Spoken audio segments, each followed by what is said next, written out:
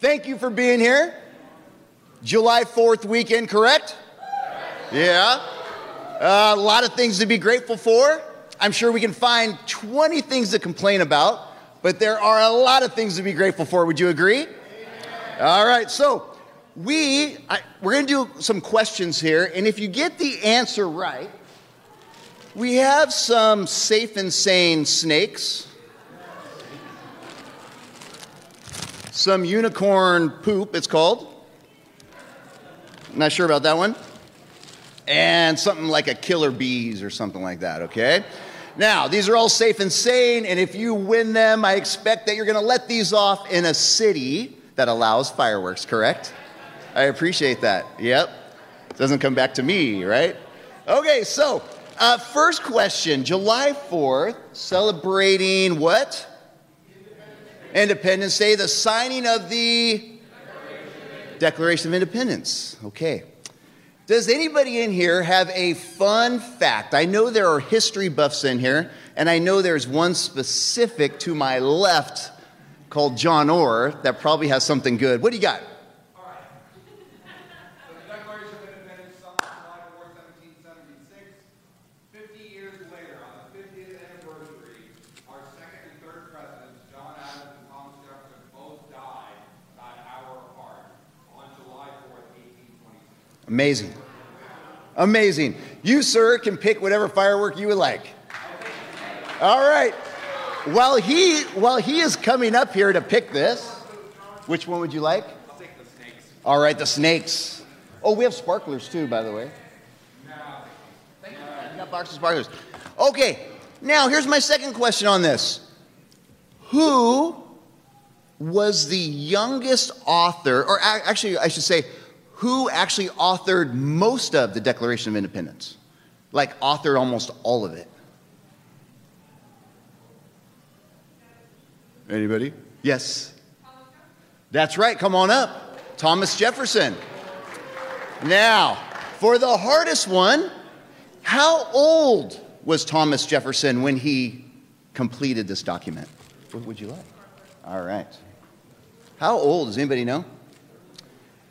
What'd it say? Who said that? Smart man. 33. Come on up. 33. The man was 33 years old. So if you're like me, near mid-crisis, right, like life, and you're like, what have I done with my life? What would you like, sir? Killer bees? Unicorns? Snakes? You want the killer bees? All right, good choice, good choice. And you're thinking, man, by 33, this man wrote this document. It was unbelievable, right? Changed the course of history. Some of the people involved were in their 20s. I think one guy was 20 years old. Do you know who the oldest person was that was involved in this? He used to fly, what? Yes, who said that first? All right, come on up. You can come and get something too. Okay, so it's amazing. We have a lot to be grateful for, and there's amazing facts, and I appreciate you guys that know. You want unicorn? Yes. Hey, that's a hard find. Okay. We have some announcements. First, I wanted to highlight Jamie Dino sent this out, and I want to make sure this is still on. Okay, Andy Aram, right, is now going to be painting. Is going to be your artist for the day or for the night for the professionals on this painting night. So if you're professionals, please go Friday, July 8th. All right. Next week's service. This just in. Marcel sent this to me this morning. Next week's service isn't here. It's at the park. I believe that's Irvine Regional Park. It didn't specify. I should have asked. That's my bad. It is. Okay, Irvine Regional Park. And there's going to be a volleyball tournament. So if you play volleyball, come on out. I saw a big like this down here. You're going to win? You're going to take it all. Nice. I like that. Okay, so last time, Marcel was crazy enough to have me come up here and talk. We talked about David and Goliath, right? And we talked about Goliath being the exposer, the accuser. He wedged himself in between the real battle to try to dissuade the army of God, the Israelites, or the Jews, the Hebrews at the time, to not get into the fight. And he tried to use everything to accuse them. And every morning they would wake up and they'd pray. And they would ask for God, and they'd recognize God, And then Goliath would come out and they'd be in fear and they'd back down and the day was gone. And this went on for 40 days, 40 nights. And then who ended up stepping in? David, right? And he beat down Goliath, not with the tool he normally used, but the tool of Saul's people who were experts in slings. And it was with God's might that he knocked out the wedge, what stood in between the real battle. And so I want to stick with the 40-day theme. There's a lot of 40-day themes in the Bible, a lot of 40 days, 40 nights. What are the other 40 days and 40 nights that we know of? Or let's say just the word 40. I heard something over here. Wandering in the desert for 40 years. What else? The flood, Noah's ark, right? 40 days and 40 nights. Yes. Jesus was tempted in the desert and fasted for 40 days. Elijah traveled for 40 days and 40 nights. Moses twice went up to Mount Sinai and sat with God 40 days and 40 nights. And the list goes on and on and on. Goliath over and over and over. And so I want to talk about Noah. Noah's fun. It's an amazing story. A somewhat mythical story that seems to have happened so far ago that it's hard to identify with, but something that was unbelievable. And we're going to explore a little bit about Noah. So when I was searching Noah, I looked up, and on Amazon, right, I found, hey, need an ark? I know a guy, da-dum-dum, right? I found out the reason why we don't have unicorns is they were like, oh, we got the date wrong? That was today, right? And I found out some stuff about Noah. Apparently, he was stunningly handsome with charisma, okay? But there's all kinds of trinkets about Noah. They've made movies about Noah. Which of these characters do you think best represents Noah? Steve Carell? Russell Crowe? Did anyone see that movie, by the way, with Russell Crowe? Yeah, did you like it? Okay, so the director said it was the most unbiblical biblical movie he's ever made, that's ever been produced. All right? I don't know what happened. I didn't see it, but apparently that's what he said. And then I went with a picture that you can't see that's old and it didn't look like him. And then I just typed in, hey, Israeli shepherd. And the guy on the right is what popped up. So we're going to go with him. Maybe that's what Noah looked like at the time, right? Who would you imagine? So Noah's name, where does that come from? His father, Lamech. So open up your Bibles. If you have a real Bible, open it up. If you're doing the technology thing like me, open up your phone. And we're going to read a few chapters and we're going to learn a little bit about Noah. Okay? And we're going to start in Genesis chapter 5 at the end of the chapter. And we'll start in verse 28. Okay? If I start and you're not there, just jump over to chapter 6 and we'll pick it up there. So where he gets his name, when Lamech had lived 182 years, he had a son. He named him Noah. Now, I'm going to do his pronunciation once. You're going to do it with me a second time, and then we're going to keep it at Noah, right? But it was Noach. Noach. It was like that CH. Okay? I'm terrible at it. So are you. I just found out. Noach. Okay? Now that is, we're going to call him Noah, because I'm not going to spit in the microphone all morning, okay? And so he said, he will comfort us in the labor and painful toil of our hands caused by the ground the Lord has cursed. So Noah's name actually meant rest. He will give people rest, which is really interesting because the passage in the welcome this morning dealt with rest and talked about getting rest. And Noah was to get people to rest, to comfort them in their toil over the ground that God had cursed from who? Cain, right? Cain. And so Noah was to do this, and he was set aside, and he was to do what his name said. So we're going to go over to chapter 6, start in verse 5. It says, the Lord saw how great the wickedness of the human race had become on the earth, and that every inclination of the thoughts of human heart was only evil all the time. The Lord regretted that he had made human beings on the earth, and his heart was deeply troubled. So the Lord said, I will wipe from the face of the earth. By the way, that old picture with Steve Carell, Who's in that picture with him? Morgan Freeman. Is he not the best voice that you could hear if you thought that's what God sounds like? The best. I'm telling you, I wish I could talk like him right now. Amazing. And so, I'll go back to this. Sorry, right in the middle. His heart was deeply troubled. So the Lord said, I will wipe from the face of the earth the human race I have created, and with them the animals, the birds, the creatures that move along the ground, for I regret that I have made them. But Noah found favor in the eyes of the Lord. This is the account of Noah and his family. Noah was a righteous man, blameless among the people of his time, and he walked faithfully with God. Noah had 3 sons, Shem, Ham, and Japheth. Now the earth was corrupt in God's sight and was full of violence. God saw how corrupt the earth had become, for all the people on earth had corrupted their ways. So God said to Noah, I am going to put an end to all people, for the earth is filled with violence because of them. I am surely going to destroy both them and the earth. So make yourself an ark of cypress wood. Make rooms in it and coat it with pitch inside and out. This is how you are to build it. The ark is to be 300 cubits long, 50 cubits wide, and 30 cubits high. Make a roof for it, leaving below a roof, right below the roof, an opening of 1 cubit high.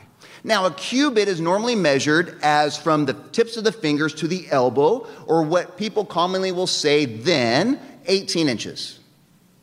That's 1 cubit, 18 inches. So right below the roof, he says, hey, right below the roof, almost make this little sunroof, and you're going to make it 18 inches by 18 inches. Okay, it's a little window, if you want to call it. Put a door in the side of the ark and make lower, middle, and upper decks. So we have 3 decks. I am going to bring floodwaters on the earth to destroy all life under the heaven, every creature that has the breath of life in it. Everything on earth will perish, but I will establish my covenant with you, and you will enter the ark, and you and your sons and your wife and your sons' wives with you. You are to bring into the ark 2 of all living creatures, male and female, to keep them alive with you. 2 of every kind of bird, of every kind of animal, and every kind of creature that moves along the ground will come to you and be kept alive. You are to take every kind of food that is to be eaten and store as food for you and for them. Noah did everything just as God commanded. We're going to continue on. Into chapter 7. The Lord said to Noah, go into the ark, you and your whole family, because I have found you righteous in this generation. Take with you 7 pairs of every kind of clean animal, a male and its mate, and 1 pair of every kind of unclean animal, a male and its mate, and also 7 pairs of every kind of bird, male and female, to keep various kinds alive throughout the earth. 7 days from now, I'm going to send rain on the earth for 40 days and 40 nights. And I will wipe from the face of the earth every living creature I have made. And Noah did all that the Lord had commanded him. Jump down to verse 13. On that very day, Noah and his son, Shem, Ham, and Japheth, together with his wife and the wives of the 3 sons, entered the ark. They had with them every wild animal according to its kind, all livestock according to their kinds, every creature that moves along the ground according to its kind, and every bird according to its kind, everything with wings. Pairs of all creatures that had breath in them, of life in them, came to Noah and entered the ark. The animals going in were male and female of every living thing, as God had commanded Noah. Then the Lord shut him in. All right. So we have, like I said, this fantastic, mythical, before we can understand story of this guy named Noah who's going to provide rest for the toilsome labor of people. And God says, you know what? The earth is too much. It's too corrupt. I got to destroy it. And he sees this one person. He says, but this guy is righteous.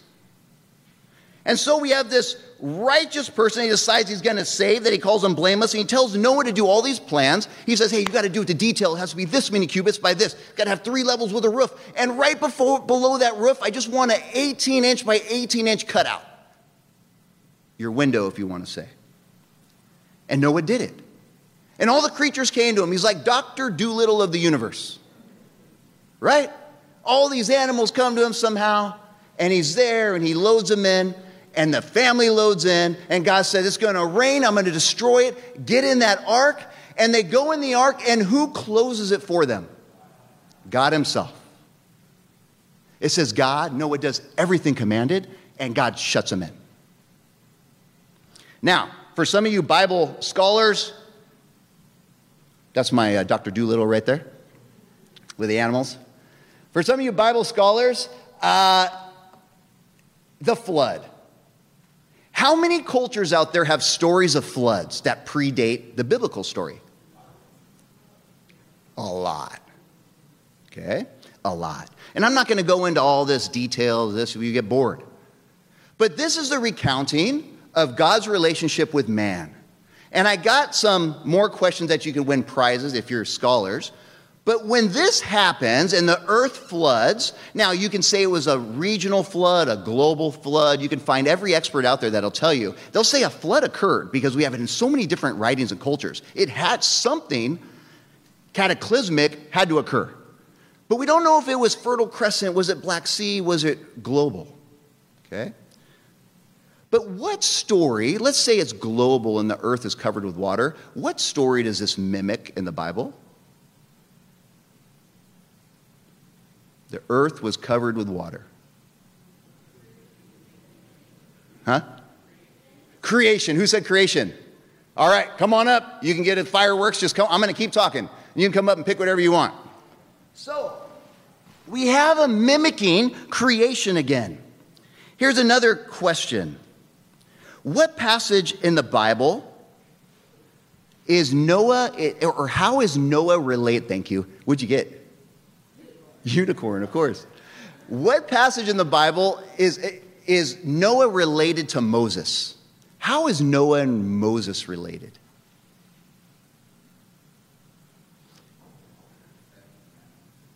Okay, what we got? Yes, sir.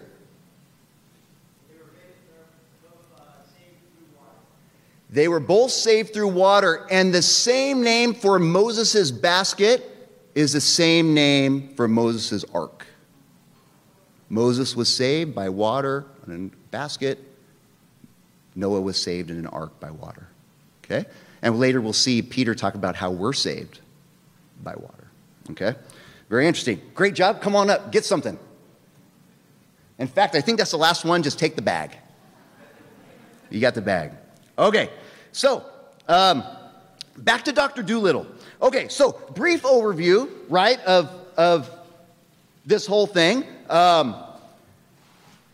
We have this guy identified as Noah who's super righteous, walks with God, he's blameless. God says, I'm going to save you and I'm going to save your family. Go in this ark, make it this big, put pitch on the inside and outside, 3 levels with a roof, with a little window that's up to the roof, skylight, however you want to call it.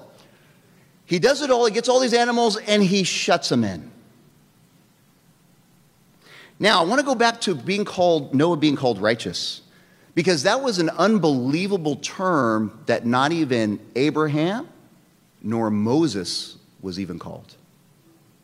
And there was something about the way that Noah walked with God, that he obeyed every command, and he waited as if he waited for God to tell him to do something, and then he acted on it.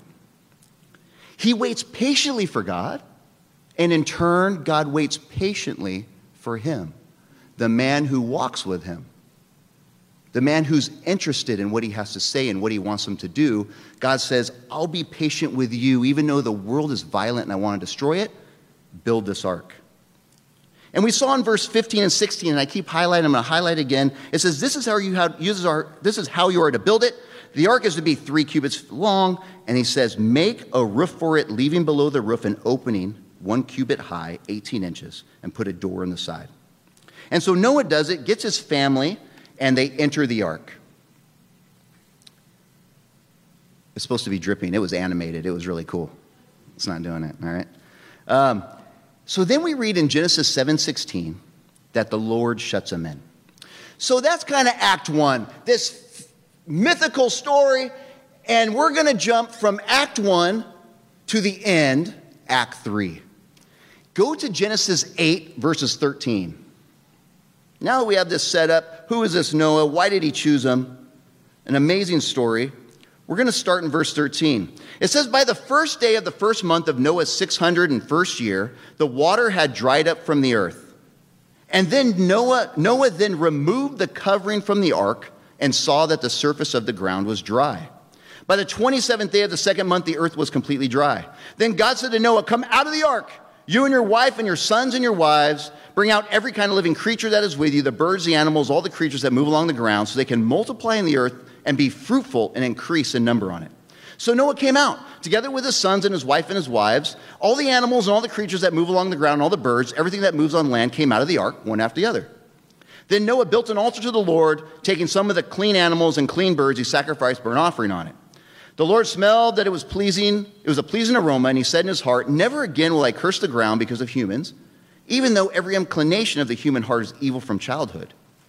And never again will I destroy all living creatures as I have done. As long as the earth endures, seed time and harvest, cold and heat, summer and winter, day and night will never cease. Chapter 9. Then God blessed Noah and his sons, saying to them, be fruitful and increase in number and fill the earth. The fear and dread of you will fall on all the beasts in the earth and the birds in the sky and every creature that moves along the ground. And then he goes in, hey, I don't want you to eat meat that has blood on it. If you shed human blood, then your blood should be shed as well. And in verse 7, he says, as for you, be fruitful and increase in number, multiply in the earth and increase upon it. Then God said to Noah and to his sons with him, I now establish my covenant with you, and with your descendants after you, and with every living creature that was with you, the birds, the livestock, the wild animals, all that came out of the ark with you, every living creature on the earth. I establish my covenant with you. Never again will all life be destroyed by the waters of a flood. Never again will it be a flood to destroy the earth. And God said, this is the sign of the covenant I am making between you and me and every living creature with you, a covenant for all generations to come. I have set my rainbow in the clouds, and it will be a sign of the covenant between me and the earth. Whenever I bring clouds over the earth and the rainbow appears in the clouds, I will remember my covenant between me and you and all living creatures of every kind. Never again will the waters become flood to destroy all life. Verse 17. So God said to Noah, this is the sign of the covenant. Verse 18. The sons of Noah came out of the ark were Shem, Ham, and Japheth. Verse 29. Now Noah was a man of soil, proceeded to plant a vineyard. Remember, he was going to bring rest, right? Proceeded to plant a vineyard.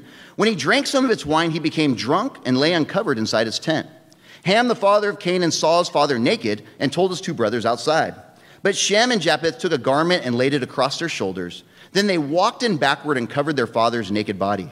Their faces turned from one way so that they would not see their father naked. When Noah woke from his wine and found out what his youngest son had done to him, he said, cursed be Canaan. The lowest of slaves will he be to his brothers.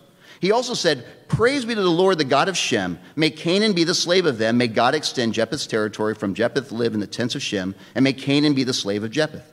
After the flood, Noah lived 350 years. Noah lived a total of 950 years, and he died. So, God says get off the boat. He gets off the boat. He gets everybody off the boat. He says, hey, thank you so much. I'm going to worship you. I'm going to build this altar. I'll sacrifice. God says, I made this covenant. It's going to be a rainbow. I'm going to protect you now. I'll never do this to the earth again. And then Noah decides, I'm going to plant a vineyard. I'm going to get drunk. I'm going to take off my clothes, and something weird is going to happen. My sons are going to come in. Something will happen in exchange with them. I'm going to get in a huge argument and a fight with them, and then I'm going to curse my son, and then I die. So we go from the righteous man, blameless, walking with God, mythical, we got an ark, we got a rainbow, God shuts him in, to this man dying after he plants a vineyard, gets drunk, does something weird, shameful, curses his son, blesses his other, and then dies. And so I think in reality, if you were to say you went through something, and when you dealt with it, you thought, there is a God, I know there's a God, I love God, and I'm going to worship God. However, I'm going to go numb out. And when I numb out, it's going to end in an argument. And I'm going to be upset. And I'm going to yell, and I'm going to get frustrated. I think the second half of that story, Act 3, mimics our lives and the life of man, women, more than the first. How do we identify with a mystical thing, with this, get on this ark and throw pitch? That's tough.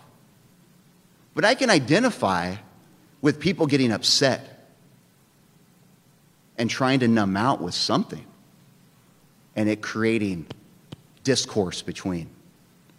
You agree? All right. So we got to figure out what happened, and we're going to go to Act 2 and figure out How did this all occur?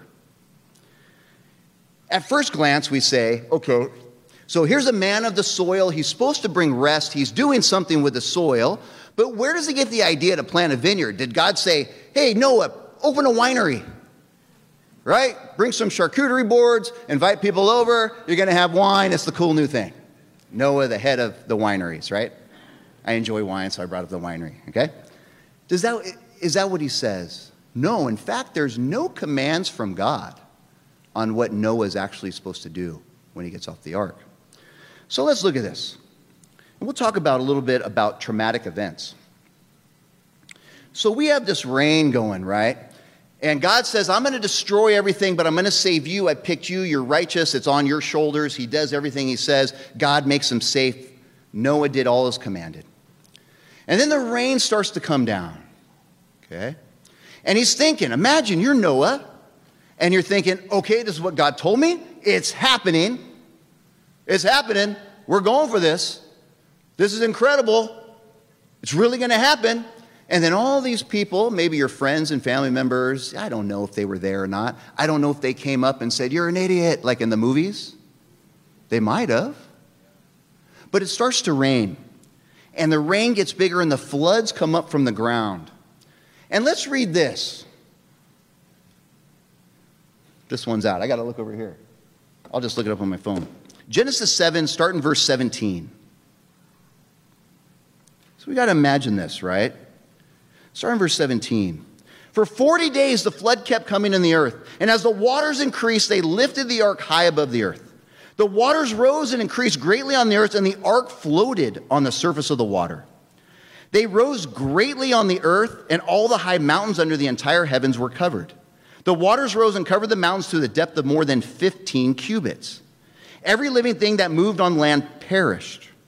Birds, livestock, wild animals, all the creatures that swarm over the earth, and all mankind. Everything on dry land that had the breath of life in its nostrils died. Every living thing on the face of the earth was wiped out. People and animals and the creatures that move along the ground and the birds were wiped from the earth. Only Noah was left, and those with him in the ark. And the waters flooded the earth for 150 days. So we got to think here. Here they are. They're in the ark. And what's going on all around them? Death. My neighbor, my friend. In fact, let's do this. Let me get 8 people up here. Just 8 people. Anybody? Just in the front, you want to come up? Let's go 4 women, 4 men. Come on up. Thank you. 4 women, 4 men. I'll use you too. All right. So now you just stand next to each other, right? You're play married. All right. So we have Noah, right, and his wife, and we have 3 sons. We almost have everybody. We don't have enough, but almost, okay? And we have the sons and the wives. Now imagine all of you are wiped out. Right? Thank you. Thank you, Kenny. All of you are wiped out. All your friends, all your neighbors, the people that you talked to maybe the day before, everything you love, maybe your favorite animal wasn't one of the ones chosen. Your favorite flowers, your place to hike, everything you enjoyed. You can sit down. Thank you. Everything you enjoyed in life is gone. And you're on a ship like this, and the waters, this was a great one too. You would have felt like you were in the waters if it was moving. The waters are moving, and it's dark inside. We have a roof, and then what do we have? A 18-inch by 18-inch window below the roof that's up here. How would you feel if your entire block was wiped out? Those are real relationships with real people who might have heard them, not to be too graphic, screaming. I don't want to put anything to the text, but you can imagine we have to do something, and we can't. This is what God wanted. He shut us in. and you watched them, or I guess you didn't watch them, but you heard them as the voices disappear. So what do you think's going on? You had, You had 40 days and 40 nights followed by 150 days in an ark. Maybe dark most of the time, except for our little window that we have by the top. Did Noah know God's plan? Like, what was the plan after he said, hey, I'm going to wipe everybody out? Do you remember? Nothing. We look back and we say, oh, he should know this. It's just a momentary thing, and then he's going to be fine. You go through momentary struggles, and you should be fine. Momentary things happen in your life. God's in control. You should be fine. But if we don't know where we're going, is it hard to accept that sometimes? And God has his plan, and we believe God has his plan, but sometimes we don't know what's around the next corner. And so, silence. Can't see it. But silence. The screen's actually black right now if you're looking on here. Radio is gone. Noah's in this with his family. Things are dying. It's traumatic and it's tragedy, and God is nowhere to be found. God does not talk to them. They do not know what's going on. And I want to play this real quick, this video, if we can watch it. And this, try to get some of the mindset of maybe what Noah's thinking or feeling. If we could turn it up. We can't turn down the lights, can we?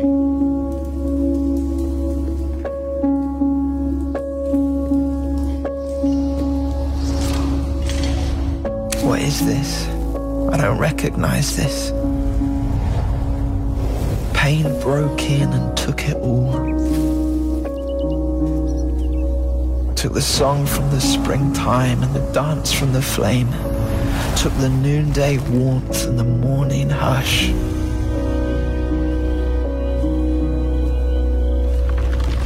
Now the ground's spilling beneath me.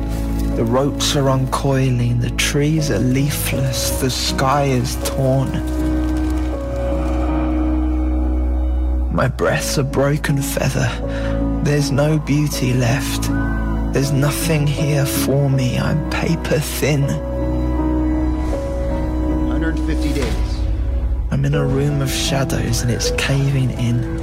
I'm turning in circles, I'm giving up. The world is giddy, the sense is gone. The floor is an ocean, I'm sinking in. Where are you now? Where is your touch? Where is the reason, the answer, the end? Now I'm chasing your shadow and I'm grasping for questions. I'm calling out, I'm asking why. Yet when I turn, you turn. Can you imagine the internal thoughts and dialogue going on in Noah's mind?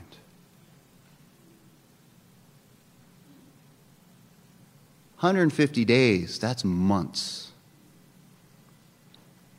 He can't see what's going on. He can't see what's about to happen. He doesn't know what the plan is, but he followed the plan the entire time. Let's pick it up in Genesis 8.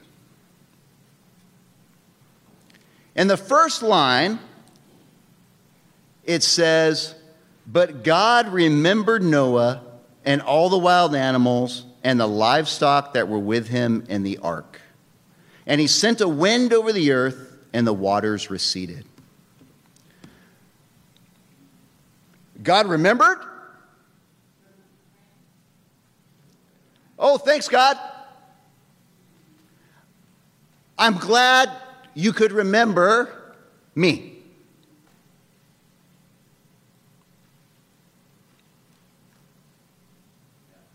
It feels like you forgot me.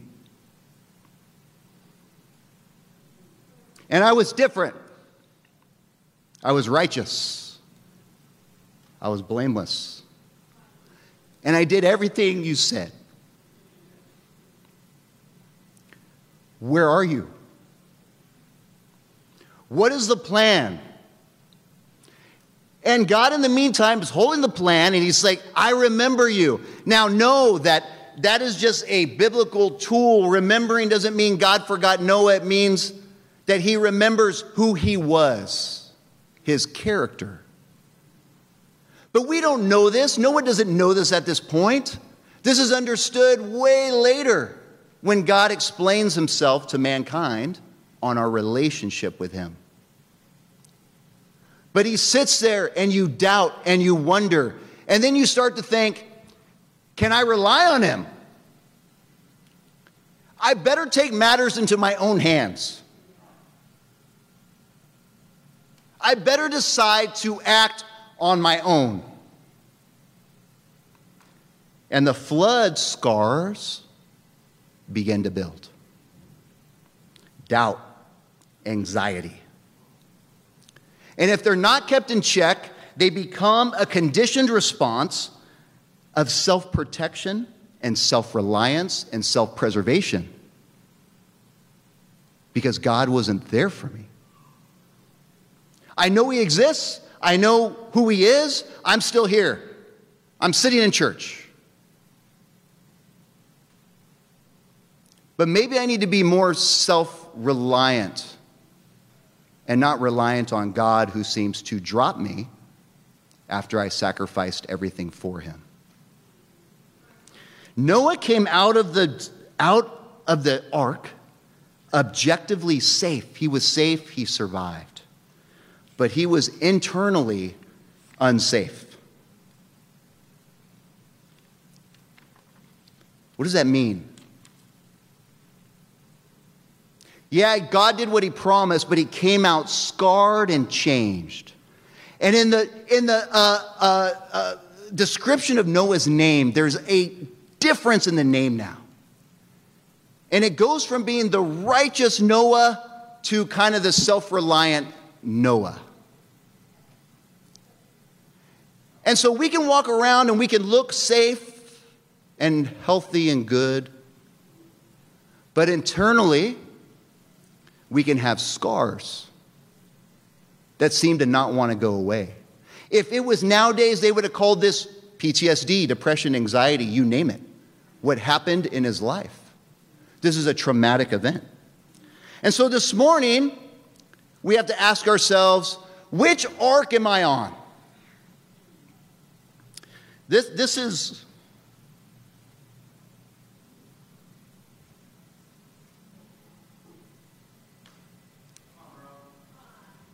She's up there. So this is my boat. It's actually my wife's boat. When my dad died 2 months ago, we found out my wife has stage 3 cancer. And she's fought hard. She's doing a great job. She got through 4 chemo sessions. She has to go through 6, then have surgery, then have radiation, a year of injections after that. And she's fighting hard. But she's on this ark that you don't know where it lands.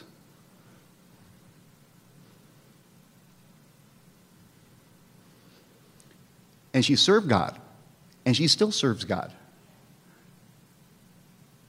What ark are you on in your life today? Is it school? Is it your career? Is it relationships? Is it kids? Issues? Is it health issues? Is it retirement? Are you disillusioned by the outcome of your life? This isn't what I expected when I said I will go anywhere, do anything, and I was baptized. And I came out of that water ready to change the world. What scars of the flood you're going through or went through still remain. And you've changed from I'll go anywhere and do anything God commanded. I'm going to do it, and I'm passionate. And I'm going to change the world for God. To this didn't feel good, where's God? Do you remember me and who I was and what I've done? And it's dark and it's long. It's months, it's years of hardship.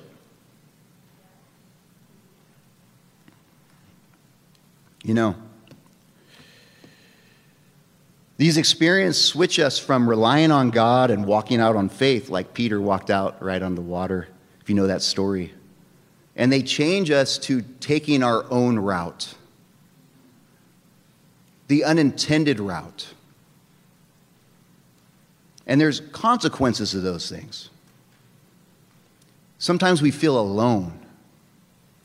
If you're like me, before you became a Christian, maybe you're not a Christian in the room, you had lots of friends at school, at work, you had lots of acquaintances. You could go to a party, a big old house party, and you still felt like alone around so many people. They didn't know you. They didn't know who you really were. They were good friends, but there was something in there that you felt alone. And separation happens. And they're very real things. And so Noah goes about, he decides, hey, I better figure this out. And he initiates his own actions. And he sends the birds, right? And first he sends the raven. And the raven flies around and doesn't land anywhere. And so then he sticks his hand out this hole. Because remember, he can't see that the breath of God, right, this wind is now receding. He doesn't know, am I going to die on this thing? What is going on? This bird will be my eyes. And so he lifts the dove up and he pushes it out. And the dove goes around and comes back to his hand. There's nowhere to land. And so Noah waits. We'll read that. He waited 7 more days and again sent out the dove from the ark. When the dove returned to him in the evening, there in its beak was a freshly plucked olive leaf. Then Noah knew that the water had receded from the earth. He waited 7 more days and sent the dove out again, but this time it did not return. And so it goes out and he figures out, God says, hey, come off the ark. They finally land. He actually waits more time on the ark even after it landed. And God says, come out of the ark, and Noah uncovers the ark. And it's very interesting that it says Noah uncovers the ark, because who shut them in? God. Who did Noah do everything for before? God. Noah only did things when God commanded him, but now we have this switch. After this traumatic experience, where he says, I'm going to take it into my own hands. I'm going to start sending these birds. We got to do something. We're going to die here. There's no plan. God is radio silent. And he uncovers it himself. And God says, hey, get off the boat. I'm going to make this altar. God, he says, okay, I still believe in you, God. I love you. I'm going to sacrifice this stuff. Okay, you're going to make this covenant. Cool, there's a covenant. You're not going to do this ever again. Awesome, God. Great. Okay, thanks. Builds him the altar. But then something goes awry, and he begins to take more and more initiative on his own and less from before of doing what God commanded him. And he becomes a farmer. He makes a vine. He makes wine. He gets drunk, numbs out, gets intoxicated, right? He removes his clothing. Something odd happens. He gets caught. And that's what puts him into a fight. You often think, was he mad at his son?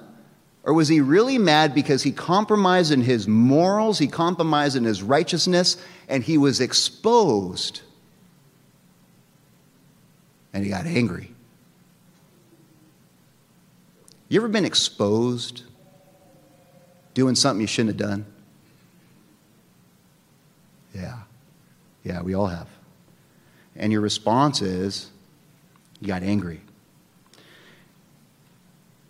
We noted before, Noah came out objectively safe, but internally he was unsafe.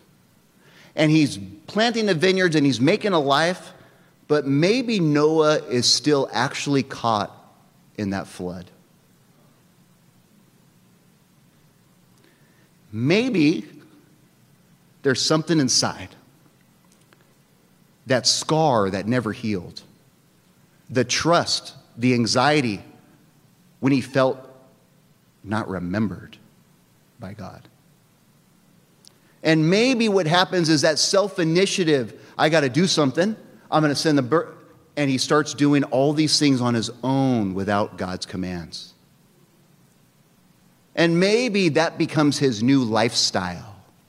Oh yeah, I love God. I'm sitting in church, aren't I? But the heart is separated from the passion and the zeal and the wholeheartedness to serve God. God, who is the center of our lives, becomes kind of next to the other things I got to do if I even remember to spend time with him in the morning. And so we ask, hey, listen, okay, I get it. Noah went through some stuff, that's cool, but he should be better now because God came through and he saved him. God came through. What was wrong with that? Right? God made it happen. But it doesn't always work that way. And Noah progressively changes from the outward focused person of serving others and serving God and saving others to a life about himself, serving himself, saving himself. Have you found yourself like this? Honest question. Has serving God become more about, does it fit with what I want and my schedule and my life? Because my career didn't turn out like it was supposed to. My marriage didn't turn out like it was supposed to. So I'm going to take matters into my own hands. And what you find if you don't deal with it is it progressively gets worse and worse and more self-focused. You might be in your own flood right now, flood of sadness and anger from your childhood, something that happened, flood of guilt from the impurity that you're constantly battling with and in, pain from abuse, physical, emotional, mental, flood of bitterness from your life not turning out how you dreamed, divorce, illness, deaths, addictions, you name it. What flood deep down might still be affecting your trust in God? And you say, but I was found. I'm a baptized follower of Jesus the King. God made a covenant with me. Right? Yeah, but God's not a quick fix genie. It takes time and effort and grit. What God does is he allows us to heal. He allows us to heal. He gives us the opportunity to push through and overcome, but it's not easy. And it takes work, and it takes sweat, and it takes grit. But there is hope. There is hope. And if you find yourself in the flood right now, like Noah did, or you spend some time the rest of the day or this weekend, and kind of in the back of your mind, you go, man, the Spirit's working. There is something. I've changed. I'm not the same man or woman that I was when I first found God. And I want to be. I want a life of impact. I want relationships that are deep because I've just gone to my small group or church, again, alone, as if nobody knows me. I'm there and I'm participating, but I don't have that relationship, that depth. I bet many people are feeling that. And the way that we beat it, right? I was supposed to be flipping through these, and I missed it. But I spent a lot of time on these. All right. The way that we beat it, right? My terms, my goals, my life. Jesus taught us that. And someone mentioned the 40 days fasting. And we're going to wrap up right here. We're going to take communion. I just have a video and another slide after this. Then Jesus was led by the Spirit into the wilderness to be tempted by the devil. After fasting 40 days and 40 nights, he was hungry. The tempter came to him and said, if you are the Son of God, tell these stones to become bread. Right? We know the old story. He puts doubt into him already. If you're the Son of God, Satan knew he was the Son of God. He knew what the game was, but if you are, right? The tempter. Jesus responds, "It is written, man shall not live on bread alone, but on every word that comes from the mouth of God." Then the devil took him to the holy city and had him stand at the height point of the temple. "If you are the Son of God," he said, doubt again, "throw yourself down, for it is written, he will command his angels concerning you, they will lift you up in their hands, that you will not strike your foot against a stone." Jesus again answered him, "It is also written, do not put the Lord your God to the test." Again, the devil took him to a very high mountain and showed him all the kingdoms of the world and their splendor. "All this I will give to you," he said, "if you will just bow down and worship me." Forget that other stuff. Forget serving. It goes nowhere. Serve me. Serve yourself. And Jesus said to him, "Away from me, Satan, for it is written, worship the Lord your God and serve him only." Then the devil left him, and the angels came and attended him, and Jesus went out and began to preach.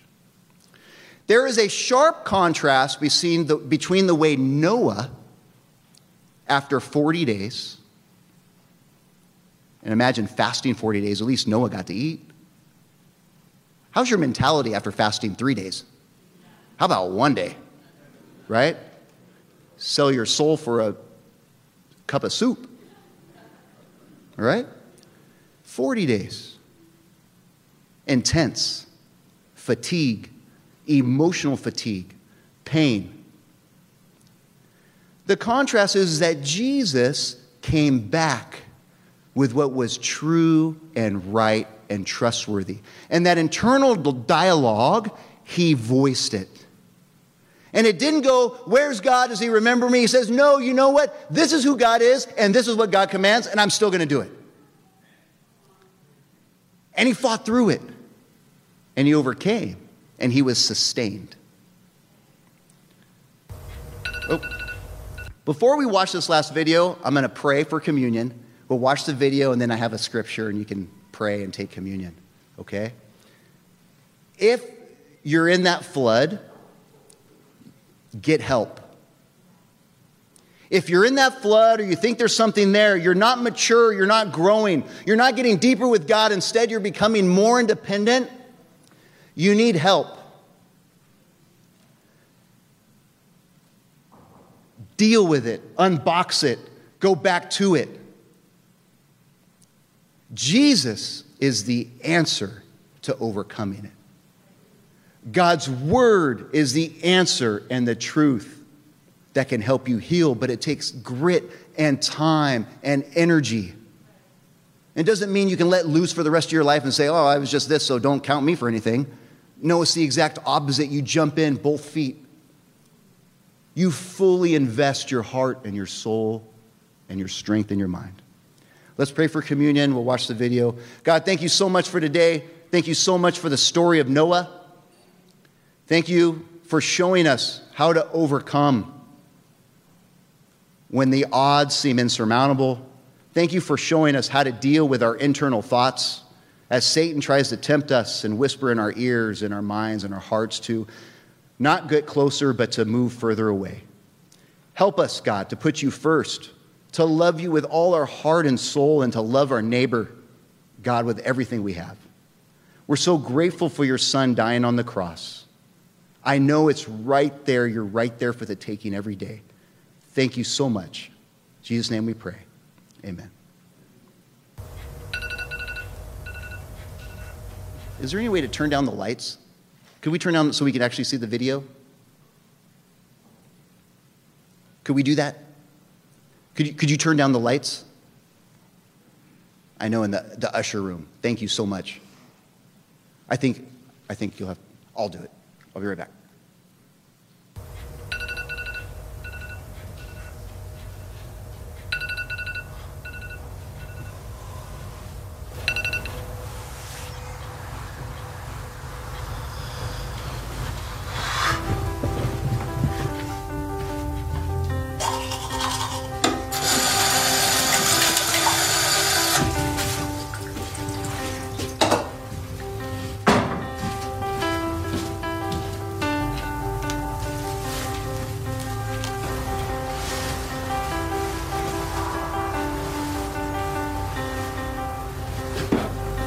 Yeah, so I should be in the next hour or so. Yeah, no, absolutely, no problem. We'll get it sorted. I've already spoken to them, and they said it would be fine. So, okay. Yeah. All right. See you soon.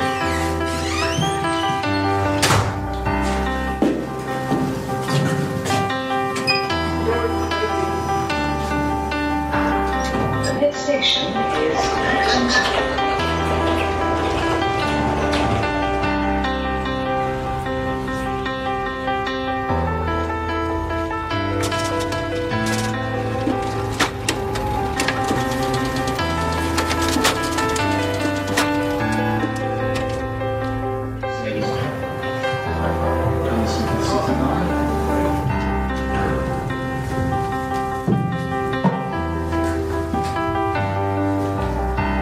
Doors closing.